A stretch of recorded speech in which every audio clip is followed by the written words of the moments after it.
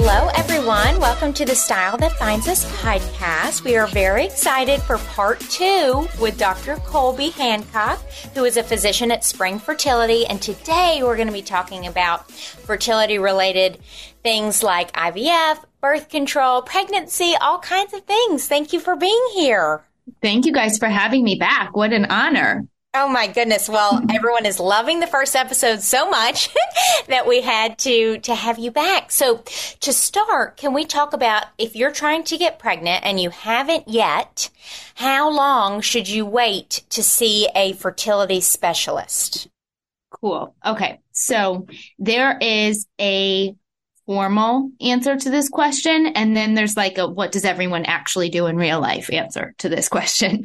So the formal recommendation is that if you are under 35 and you have been trying for 6 to 12 months and you have not achieved a pregnancy, meaning you have pretty regular periods, you're sort of timing intercourse around the time of ovulation, and we'll go into exactly what that involves, and you have not achieved a pregnancy, then it might be time to see a fertility specialist. And the thought there is that the pregnancy rate per month between age like 30 and 35, say, ranges between probably 15 to like 20 to 22%. So at age 30, maybe it's 20 to 22%. And age 35, it's like 15 to 18% per month. And so despite like what you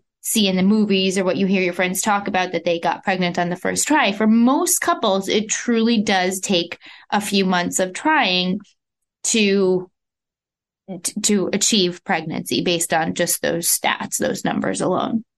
And the reason we recommend that somebody try at least for a few months is that in theory, you should be getting pregnant by month 3, 4, 5, 6. When you start to get out to month 6 through 12 and you have not achieved a pregnancy, it starts to suggest that maybe there's some underlying cause of infertility. And therefore, that's the point when we as fertility specialists can come in and try to ascertain what the reason is for the infertility and go over what potential treatment options there are.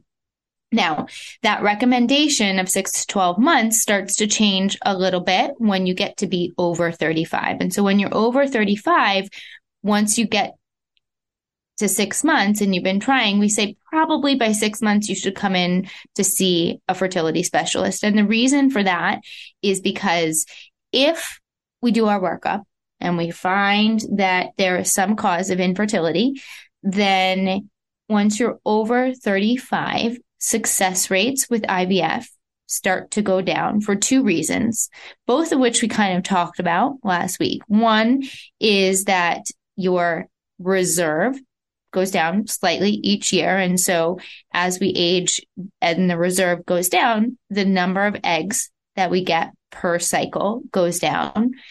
Egg quality also starts to change at 35. And so in theory, as you age past 35 and say we find an infertility diagnosis and you require IVF, you're potentially getting fewer eggs, of which a smaller proportion are good quality. And so it becomes harder to be successful at IVF the older you are past 35. And so the reason that we shorten that recommended trying to conceive time period to 6 months is once you're past 35 is because we want to know pretty soon if you're going to need IVF, because if you do, we want to get started, because the longer you wait to do IVF, the less success you're going to be, generally, like sort of very broadly speaking. And so that's where those numbers come from. Now, I would say that there's like a broad mix of people, a broad mix of like timeframes of which people have been trying to conceive before they come in to see me. And it varies. In New York, people probably skew towards coming to see a fertility specialist a little bit sooner because they're New Yorkers and they are on the go and on the run and they have their timeline and they wanted to be pregnant yesterday according to their like grand scheme, and it was all mapped out in their type A lifestyle, which is very typical of our New York patients. And so I would say most couples, even if they're under 35, when they're getting towards 6 months, they often come in. And patients who are over 35 also probably after a couple of months. So I would say both, everyone across all age groups usually come in around or shortly before 6 months of trying. It's less common in New York that we see people who have been trying for like 13, 14 months before coming in to see a fertility specialist, or at least if it's been that long, they've done some of the initial workup with their gynecologist. And we can go into what that initial workup is. So they've at least started to do some investigation if they've been trying for like 8, 12, 14 months. Mm-hmm. Okay, great. Well, so should we jump into reasons someone would experience infertility, or do you want to get into what you were just saying about the gynecologist? Oh, yeah. So it's really helpful. We talked a little bit last time, and I was just alluding to how fertility sort of changes naturally over time, but actually on a per month basis, like what actually has to happen to achieve pregnancy, it's really helpful to sort of briefly review that because it helps to understand what the basic workup and like the first steps that we do when we're seeing a couple for infertility. And some of this, like I said, might be done by the gynecologist already before you come in to see a fertility specialist. And so on any given month for a pregnancy to occur, your body has to recruit one egg, and get ready to ovulate that egg. And in the days leading up to when you ovulate, ideally you've had sex, and the sperm swim through the cervix, up through the uterus, out the fallopian tube, and the sperm actually hang out in the fallopian tube, almost towards the end of the fallopian tube. And the sperm can live in the fallopian tubes for like 72 hours or more. They can hang out there for a couple of days waiting for the egg.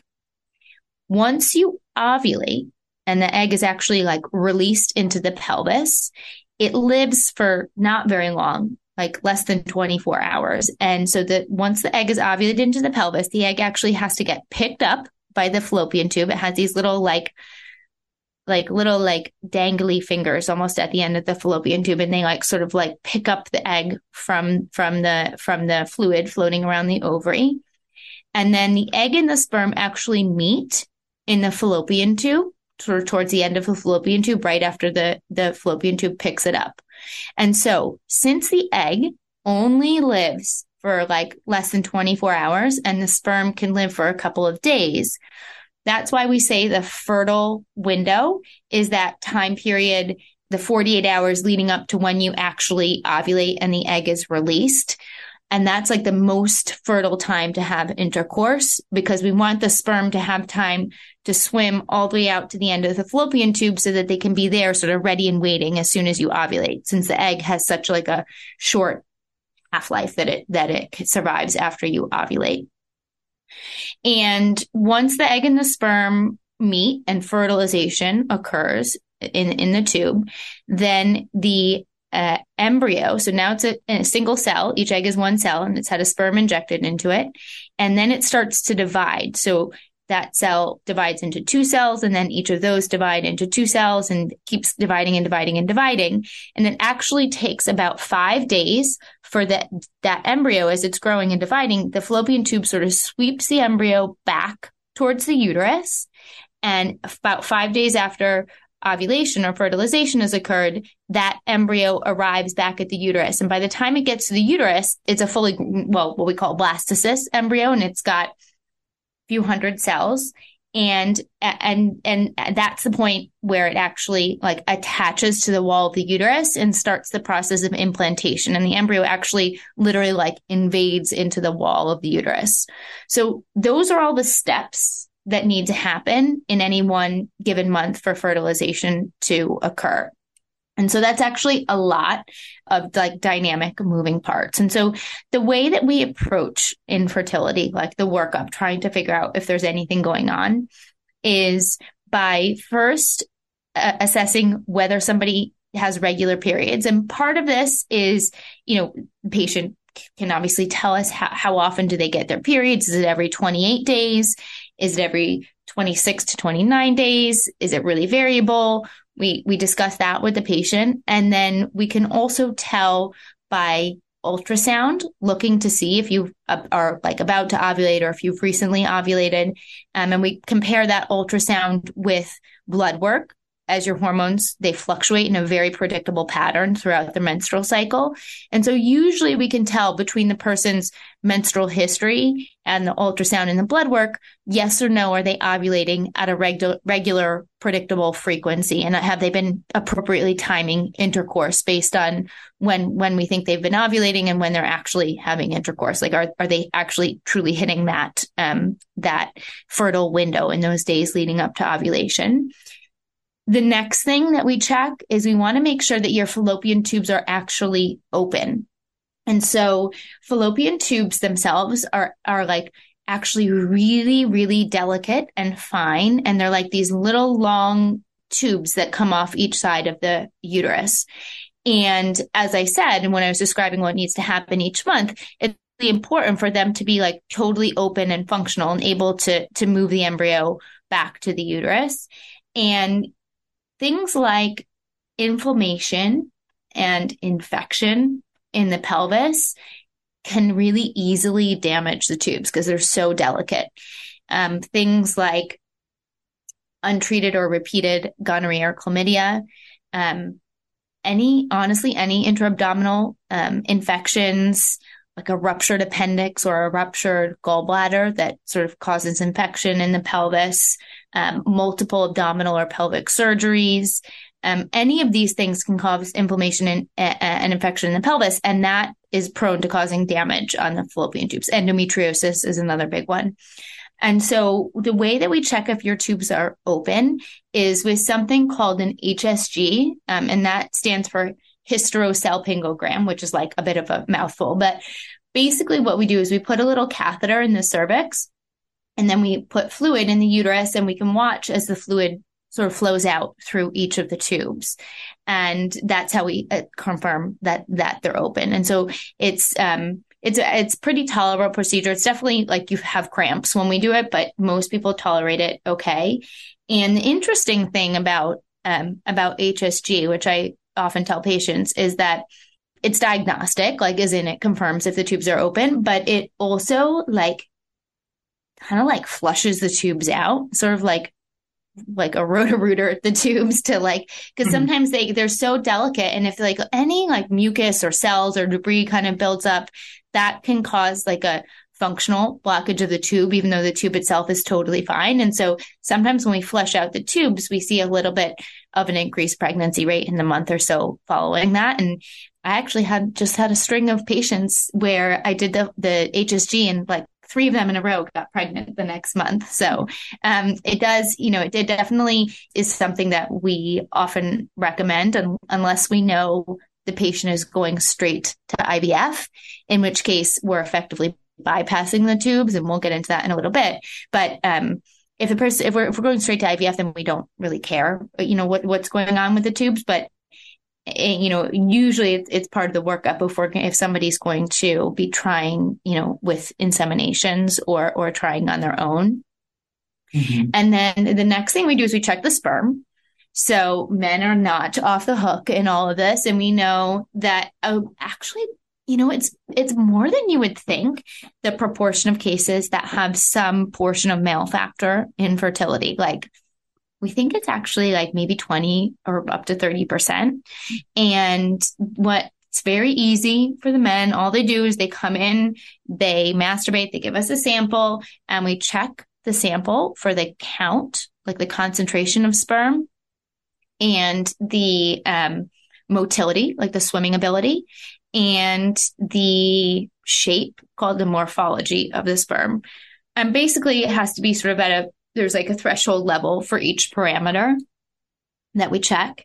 And then the last thing that we check is just a genetic test for both of the parents.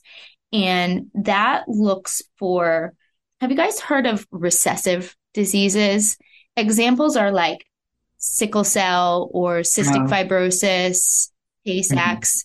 Those are diseases where you can carry a copy of it and you're not affected, you don't have the disease.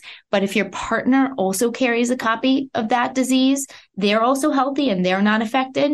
But if you both pass on the disease copy, the offspring can, if they inherit two disease copies, can actually have the full-blown disease. And so we screen to make sure each of the parents to make sure that they're not carriers of any of the same diseases.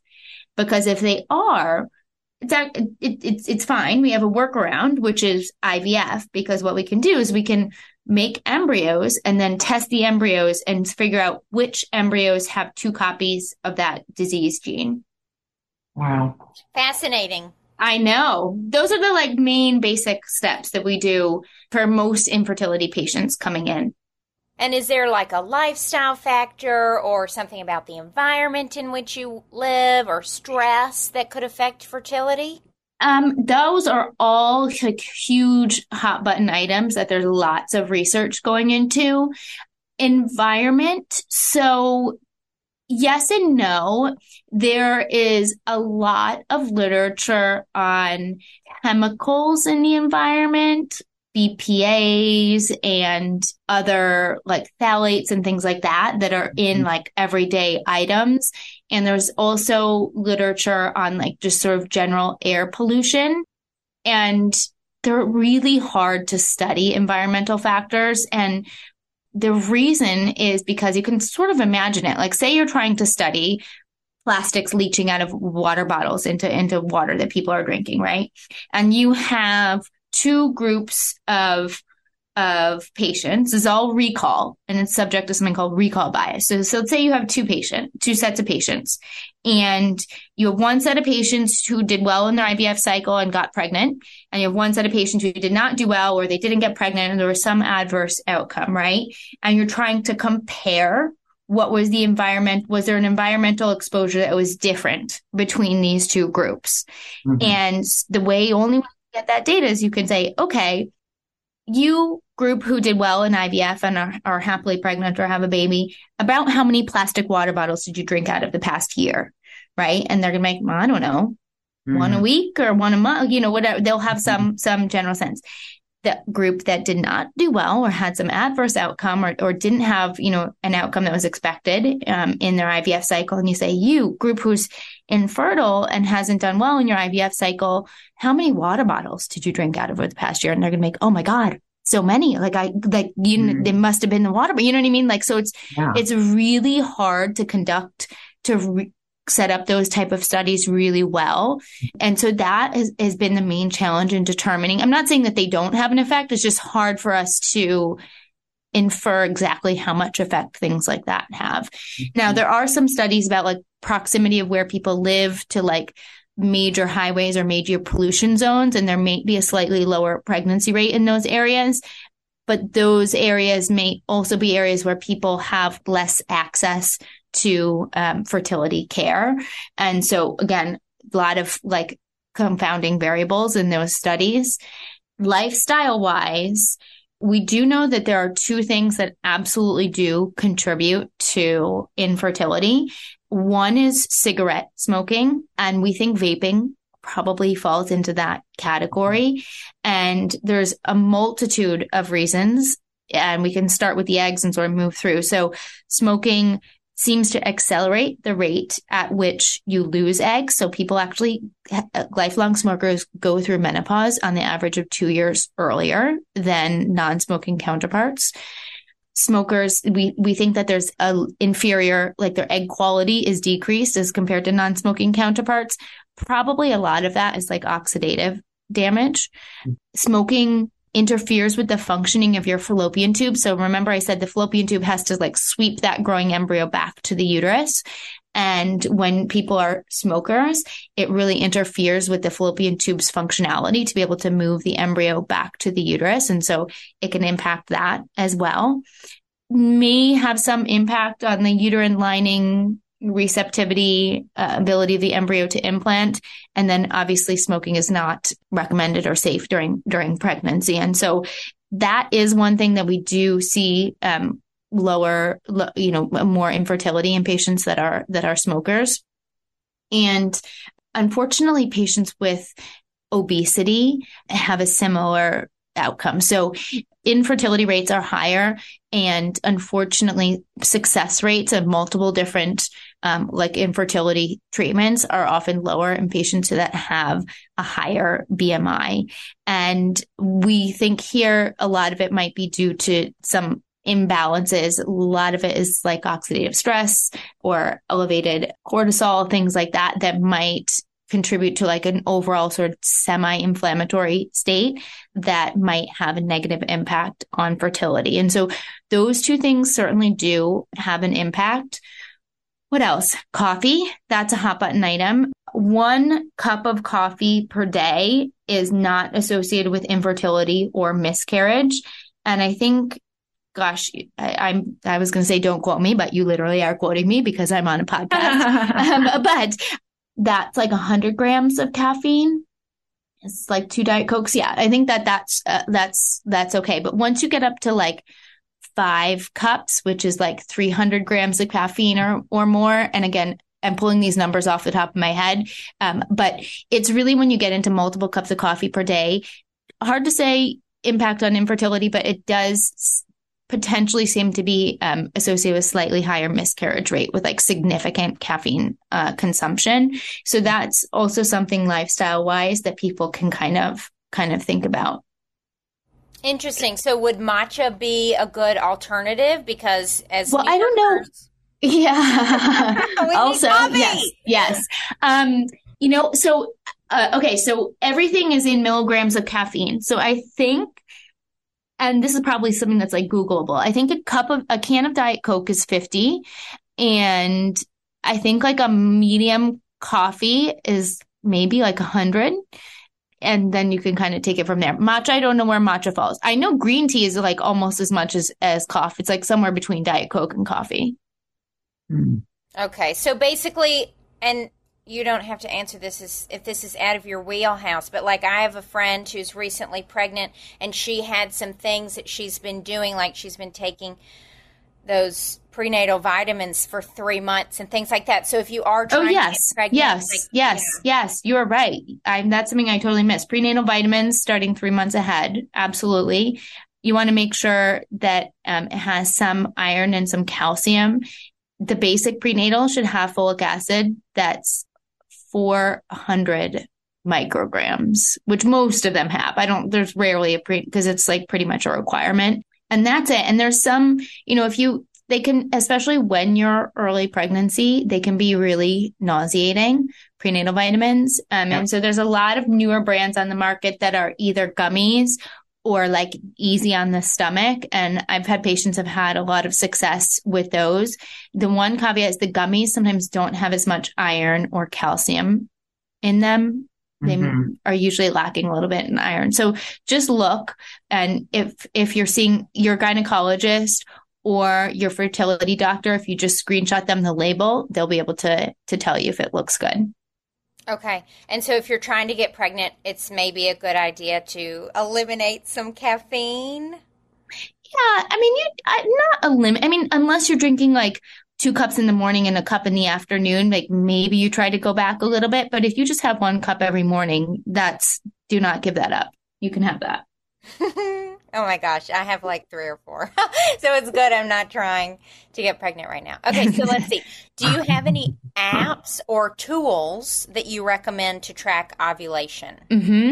Okay, so if your periods are already kind of regular, like they fluctuate within like 2 or 3 days of how long it is between periods. So like, let's say 1 month it's 28 days, the next month it's 30 days, the next month it's 29 days, the next month it's 28, the next it's 31. I would consider that pretty regular. And you put that into the app.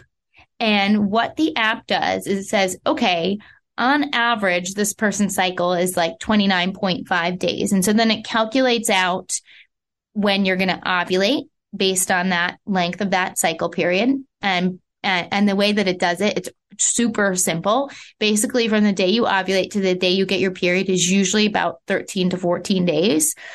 And so if your period's 28 days, the remaining number of days, 28 minus 13 or 14, that's how long it takes for you from when you get your period to when you ovulate. And that's all the app is doing, is just putting that math in and giving you a prediction of when you're going to ovulate. And then from the day that it's predicting that you ovulate based on the data that you've been putting in about your menstrual cycles, it subtracts like 3 days, and then that's your fertile window, those 3 days leading up to the day that you're going to ovulate. And that's literally all the apps are doing. So you could do it yourself, or you can put it in an app. The apps are super handy. They're on your phone, less thinking and like math and days that you have to put out on a calendar.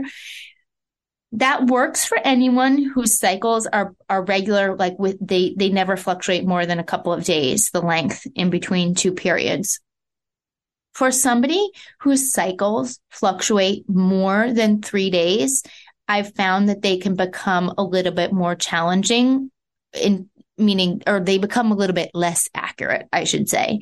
So the person whose cycles range between 34 and 40 days, the app isn't going to really give you a good prediction of the day that you're ovulating. And so then you have to rely on other methods, which are a little more labor intensive. And so those ways that you can look for ovulation, if that's you, is really two things. So you can do ovulation monitoring in the urine. So your body starts to release this hormone called LH, stands for luteinizing hormone, about 36 hours before the egg is actually released. And so you can test your urine every morning or every evening and wait, and then it will detect when that LH starts to go up. And then it's about 36 hours before you're going to ovulate, and you're like right in exact prime fertile window timing to have intercourse. And so urine ovulation strips, lots of people find to be very helpful.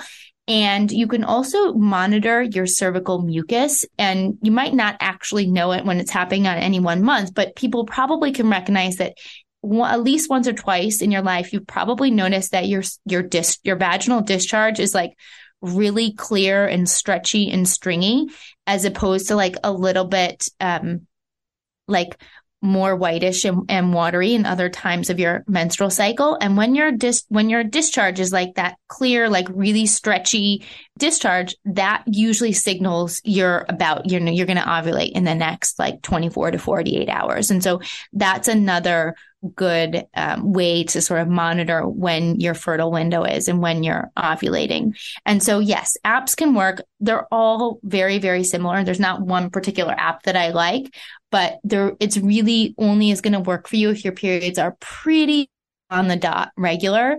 If they're not, I would recommend moving more towards an ovulation predictor kit, or if it's not going to gross you out, monitoring your cervical mucus. There's this one brand. There's so many brands of ovulation predictor kits. This is like really getting detailed. But if your periods are like fairly regular, but they vary more than 3 days, you can use like the cheapo ovulation predictor kits from Walgreens. They like look like pool pH test strips. They're like super cheap. They don't have a cartridge or anything. They're like very non-fancy, and those will work for most people. If you're somebody where your periods are a little bit more irregular, there is this brand called Modern Fertility, and it's test strips, but it's also paired with like this little cartridge, and you test for a few days in a row, and it gets to know what your baseline LH is. And so then when it changes and it starts to go up when you're going to be surging, it can detect a difference, and it can be a little bit more accurate. That's more helpful when somebody has a more irregular period. So if your periods are a little more irregular, I would buy something a little more fancy and expensive, like the Modern Fertility one. But with the Modern Fertility kits, basically it calibrates to your own baseline LH. And so that when there's even any little bit of a change and you're starting to your body's starting to what we call surge when the LH starts to go up and that triggers ovulation, it can detect it a little bit easier. And so that's sometimes more helpful for patients that have slightly more irregular periods. Oh, okay. And then in the fertile window, is frequency of intercourse something like the amount of sperm? There's good studies. At least every 48 hours. And there's no difference if you do it every day or every other day. But if you stretch it out beyond every other day, the pregnancy rate starts to go down a tiny bit. So it seems like every other day or more is fine, but every day is not better than every other day. So whatever works for your relationship. Yeah.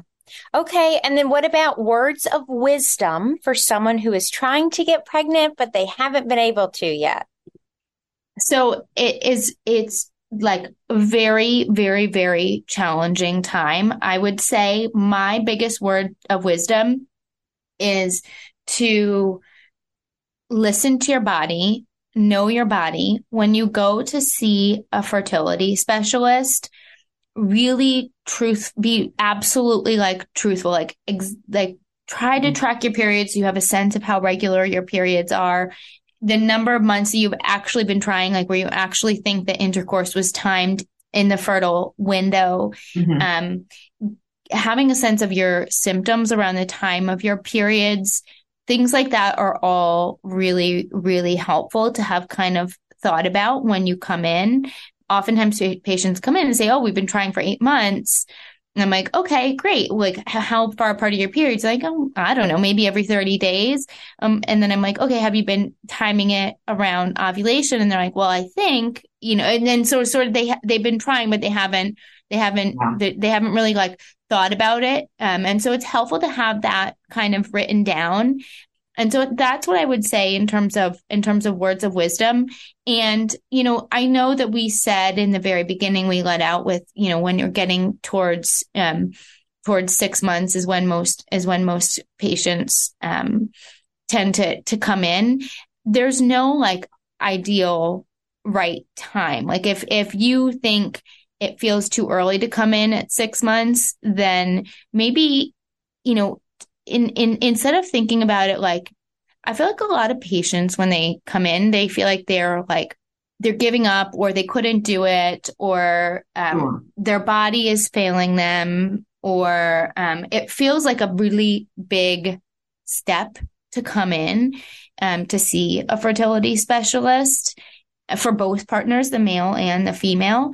But it's really helpful when you come in. Now you're working with like answers and data. And it doesn't always necessarily mean that you come in and you're walking out starting IVF the next day. For many, many couples, we start out by doing that basic set of initial testing. And for some couples, the conclusion is that maybe they're going to continue to try for a few months based on everything that we saw in all the testing. And so it's really can be very, very helpful to come in for a consult so you sort of know what you're working with in terms of your next steps, your plan. We hear all these things, endometriosis, fibroids, PCOS, etc. Oh my gosh, I know everything. Right? And we're like, what is that? That sounds a little bit scary. And how do we treat that and all of the things? Do you want to talk about that at all or no? Sure. Yeah. So a couple of super common gynecology diagnoses as they relate to infertility. So starting out with fibroids. Fibroids are benign muscular growths in the wall of the uterus, and they can be on the outside of the uterus. They can be in the wall of the uterus, and really they mainly contribute to infertility when they are in a location that hinders one of those steps that I talked about that need to occur for conception to happen. So mostly we think about fibroids that are actually sticking into the cavity of the uterus, where they're like distorting the internal cavity of the uterus where the embryo is going to be implanting. And so if there's a big fibroid sticking into the wall of the cavity, and the embryo it goes to try to implant near or on where the fibroid is, it doesn't get as much blood flow. It's not able to kind of burrow in and implant the way it wants. And so we think that fibroids that are very close or in the endometrial cavity, in the cavity of the uterus, can impact mostly implantation or the ability of the embryo to establish as a pregnancy. So those fibroids often have to be removed, and there's a variety of minimally invasive ways that the fibroids can be removed. And then theoretically, there are also fibroids that could be like right near where the fallopian tube is supposed to be connecting to the uterus. And so they can effectively like block off one of your fallopian tubes. And so I've seen fibroids like that have contributed to somebody's infertility as well. And so with fibroids, it's mostly like a mechanical reason we think that it's impacting fertility. For PCOS, which is a spectrum called polycystic ovarian syndrome, and that actually has nothing to do with cysts. It's sort of a misnomer. It is when patients have a really high ovarian reserve. So meaning their egg count is super, super, super high. And what this does is it causes a few things to happen. So the hormones at the level of like the balance between estrogen and your androgens, the male hormones, so there's a few different ones of them, can become off balance. And that leads to sort of a vicious cycle where your brain isn't able to send out the signals that tell your ovary to like pick one egg and grow that egg. And so those people who have PCOS often are what we call oligo-ovulatory. So they have very irregular spaced out periods. So their periods might be like 40 to 60 or 70 days apart. And so from a fertility perspective, what happens is these patients, it's it's so impossible to track their periods. They never know when they're ovulating. And so they never know when their fertile window is. And so it becomes really frustrating and challenging for them to know when to have sex. And so that's literally the main source of infertility in patients with PCOS, is because they don't ovulate regularly enough or on any kind of predictable frequency. And so for those patients, what we do is we can give them, it's actually really simple. You take an oral medication the first 5 days of the menstrual cycle, and it sort of induces your brain to forces your brain to put out a pulse of that hormone FSH, which is the egg growing hormone. And that pulse is usually enough to get one or maybe two eggs to grow in the more regular pattern. And so we can get that PCOS person ovulating every 4 weeks. And so their periods get to be monthly, and then they have a real shot at being able to achieve pregnancy because they're actually ovulating and releasing eggs on a regular frequency. And then the last one, endometriosis, is a disease where the lining of your of your uterus, it's called the endometrium. And the endometrium is very responsive to hormones, particularly to your estrogen. And so as your estrogen goes up, the endometrium sort of grows and it becomes like vascular and makes particular changes in the way that it appears. And that's a good thing when it's inside your uterus because it makes the uterus nice and fluffy and ready for implantation. When you have endometriosis, that endometrial lining gets outside of the uterus, and it can land on the fallopian tubes, it can land on the ovary, it can land on the bladder, it can land on the bowels. And each menstrual cycle, when your estrogen goes up, that endometrial tissue, even though it's not in your uterus, flares up and responds to the estrogen and causes lots of inflammation and irritation to whatever tissue in your pelvis it's landed on. So if that's your fallopian tubes, it can cause scarring and damage to your fallopian tubes, and you can end up with blocked or damaged fallopian tubes. If it ends up on the ovaries, you can end with endometriomas, big cysts on the ovaries. If it lands on the bowel, you can have GI symptoms during your menstrual cycle. If it lands on the bladder, it can cause bladder symptoms, all kinds of things. And so in terms of infertility, certainly it can cause tubal damage, and the general inflammatory state in the pelvis, we think can sometimes also contribute to general infertility if the patient has like a very, very severe case of endometriosis. And, the treatment varies very much from case to case, depending on how the patient is trying to get pregnant, what the goals are, what their particular degree of severity of endometriosis and where the endometriosis is. So that's a little bit less straightforward in terms of like, what's the fix for that? But all of these three things, we can absolutely work around, and it's like the bread and butter of what I see and do every day. I think a lot of people have questions about birth control, about, we keep hearing about it's not so good to be on it for years. And okay. So yeah, that's a good one. So that actually is a very common question. So all the time I have patients coming in, either infertility patients or patients who are looking for fertility preservation. And, they're like I'm asking them, are your periods regular? Yes, no. How long were you on birth control pill? And like, ooh, I was on it they're like horrified. They're like, I was on it for 15 years. Like, is that bad? I'm so like, it just feels like it was so long. It is absolutely not. It is total oral birth control, IUDs, whatever form of birth control. It is absolutely has no bearing on your future fertility and the length of time that you are on any of those birth control methods. The one thing that can happen is, and I do see this all the time. Somebody, let's say they had horrible periods in their teen years and terrible acne, and they went on the birth control at like age 16. And they've been on it for 15 years. And now they're 30 something, and they're coming off, and they don't get their period. And they wait 2 months and they don't get their period. And they wait 3 months and they don't get their period. And they're like, the birth control pill made me lose my period. It messed up my hormones and now I don't get my period.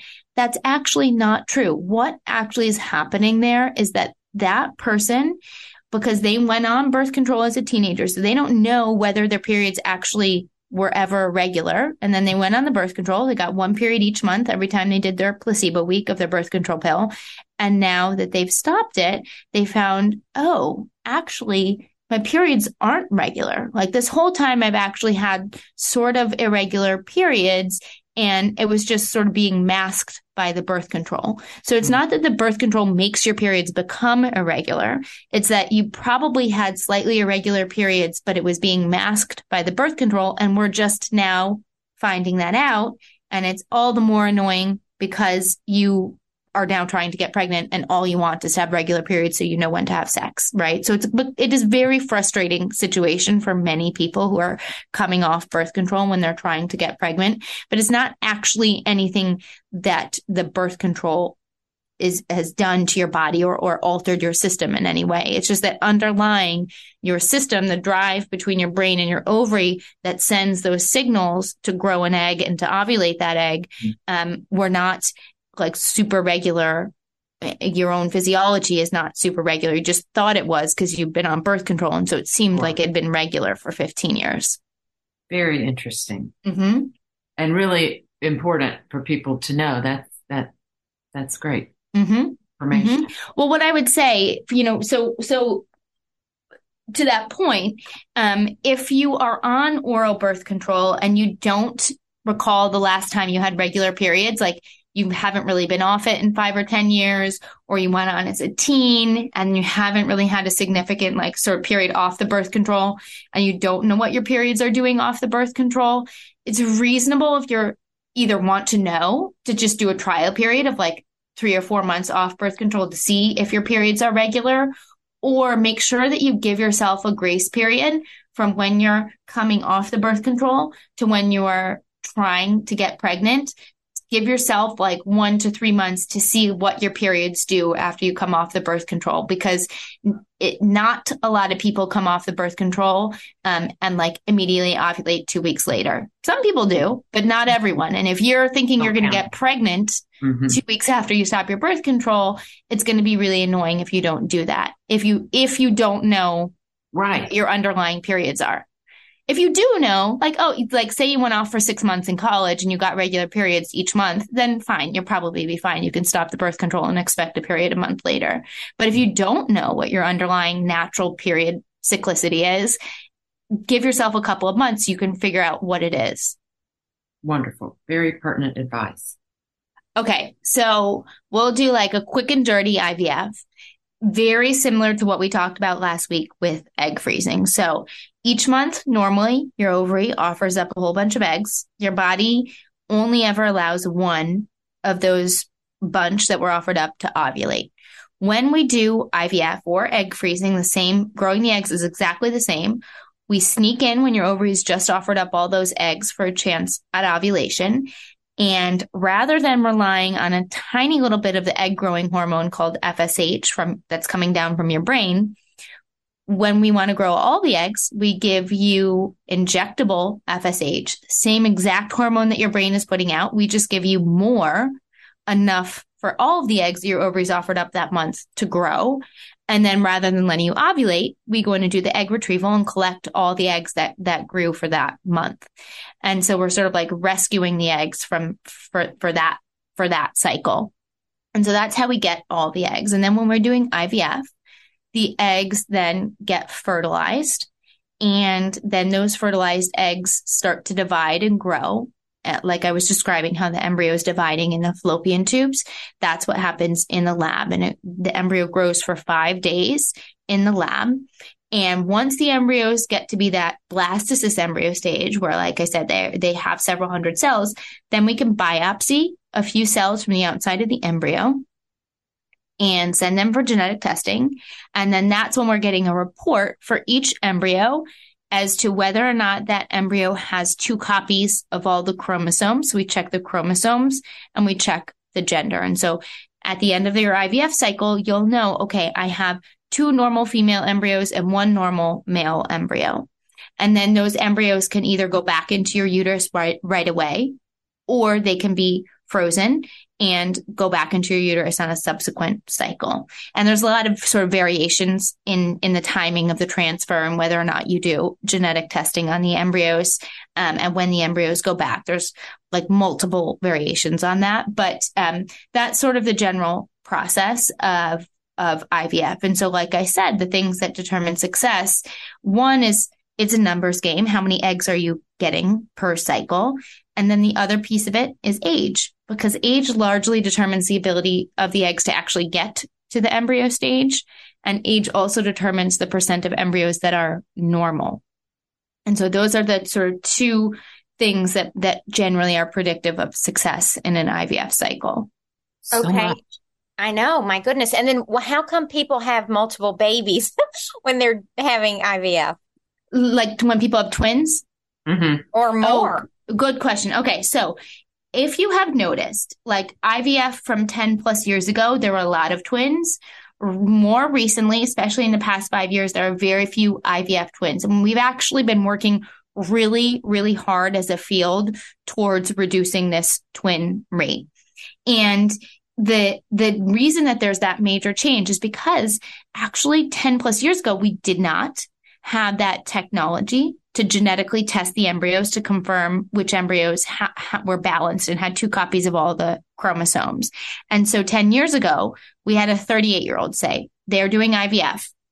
We got a couple of embryos, and I have no way of telling which embryos have 2 copies of all the chromosomes and which embryos have a chromosomal abnormality. And the embryos that have a chromosomal abnormality either can't turn into a pregnancy or become like an early miscarriage. They can't, if they're missing a chromosome, like the chromosomes are unbalanced, they can't grow past a certain point because it's such a big error. And so 10 years ago, we didn't have any way to tell which embryos were normal chromosomally and which were abnormal. And so we'd say, okay, at 38, it's 50-50 if any one embryo is normal or not. So let's put back 2, or let's put back 3. If you're like 40 or 40 plus, we'll put back multiple untested embryos because it's like 50-50. Or when you're 40, it's like 60-70% abnormal and 30-40% normal. And so we to stack the odds in the patient's favor, we put back multiple embryos because we didn't have the ability to test them. And so those are the cases where when we were putting back multiple embryos where we ended up with multiples like twins or triplets because we didn't have any way to check the embryos before. And some percent of time we put back 2 embryos, they were both normal and that person ended up with twins.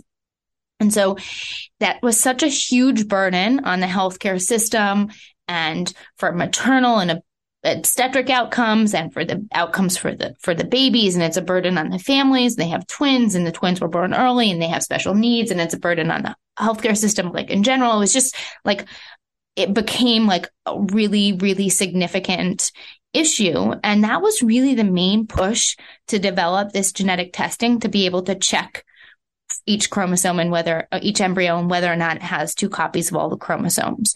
And so now that we have that technology, we can test the embryos up front and we know which embryos are normal.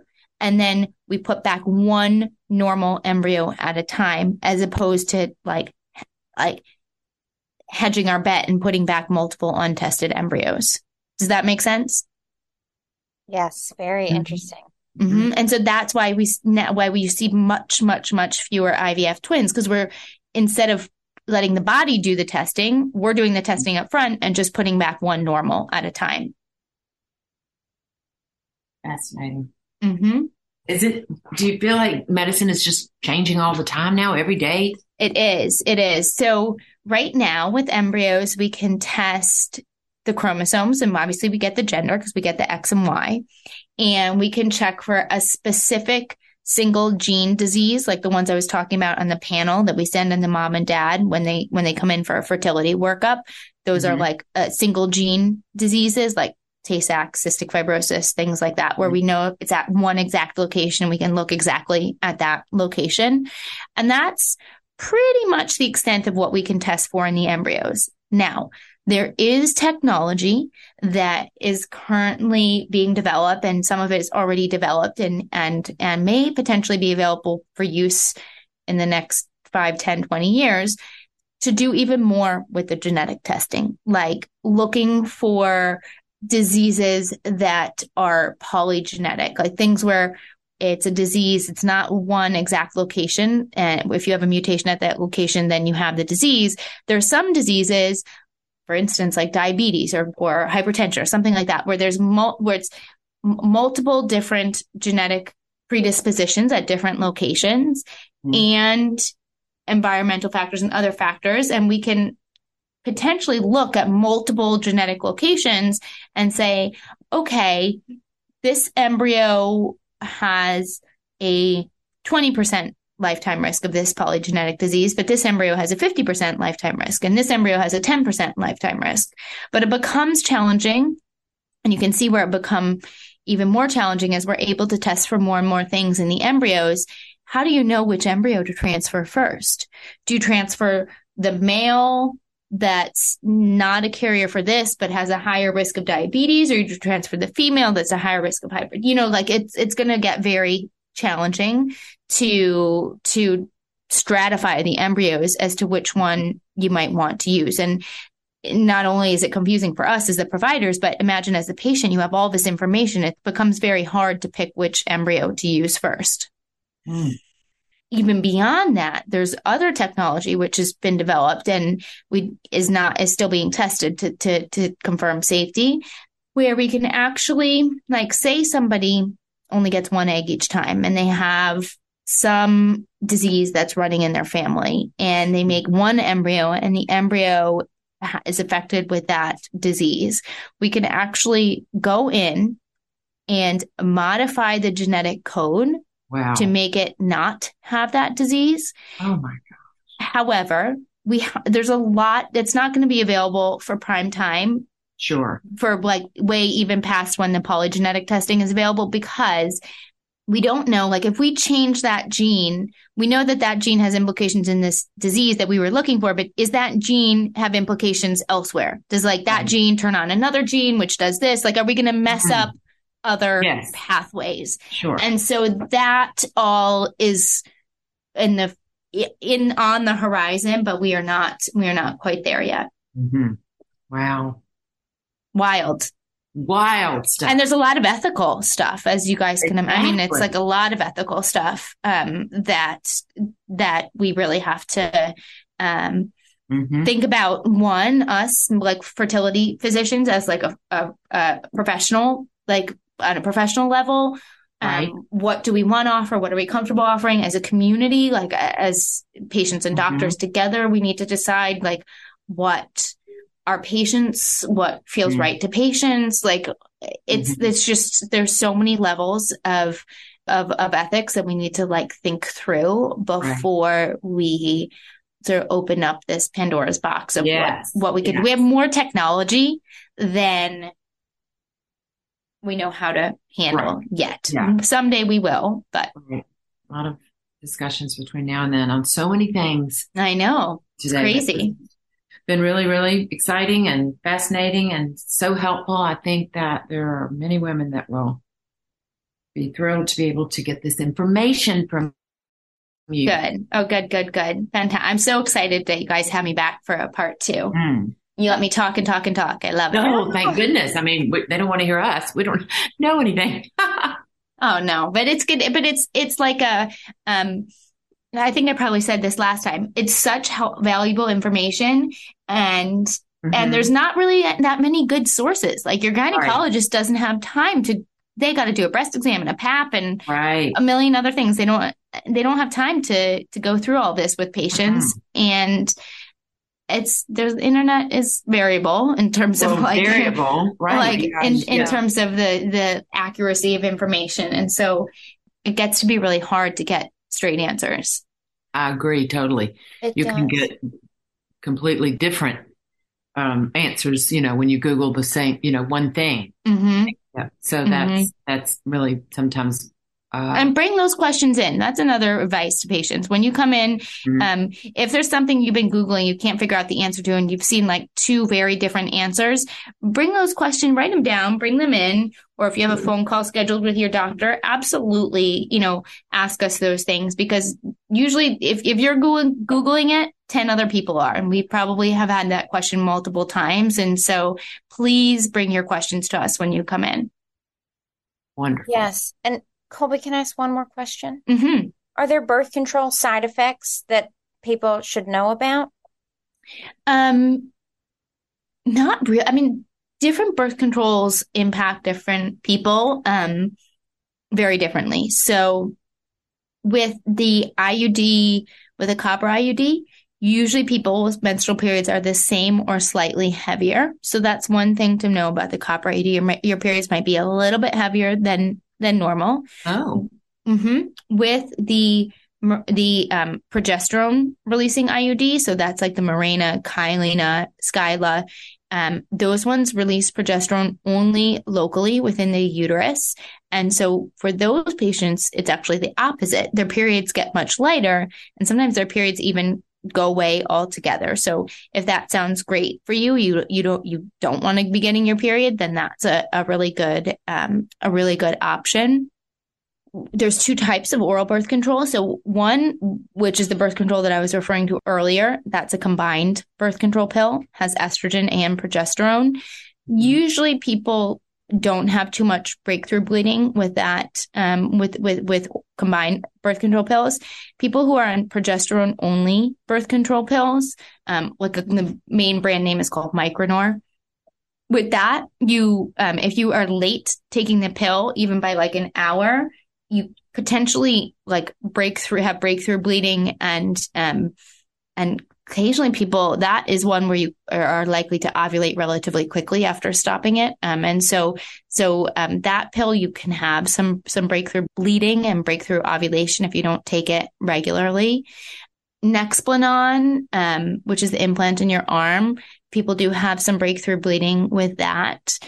And then the patch and the ring are basically the same as oral birth control with their estrogen and progesterone. And so there's like lots of different forms, and you should definitely, work with your gynecologist. The biggest sort of like variety of ones that you have to choose from is that there's multiple different combined oral birth control pill, and they're all a little bit different in the progesterone component. And that's usually what people might make somebody have more or less symptoms from the oral birth control pill. Sometimes it can make people a little bit nauseous or feel a little bit bloated, or if they're not on enough estrogen, they can have breakthrough bleeding. So maybe they need a little more estrogen. And so work with your gynecologist to find one that really works for you. Thank you, Colby. This was amazing. Of course. Thank you guys for having me back on. I really appreciate it. Oh my goodness. We are thrilled. Oh, good. Good. Thanks again. Of course. You too. Thank you for tuning into this episode on the Style That Binds Us podcast. If you like this podcast, make sure to tell a friend and subscribe. You can be a part of growing with us. Also, do you know about our weekly newsletter? You'll get access to exclusive content in our newsletter that we don't post anywhere else. Our newsletter comes out every Tuesday, with the exception of the third Thursday of the month for Allison's special Celebrating Life After 40 edition. Head to the bottom of the Style That Binds Us website to subscribe.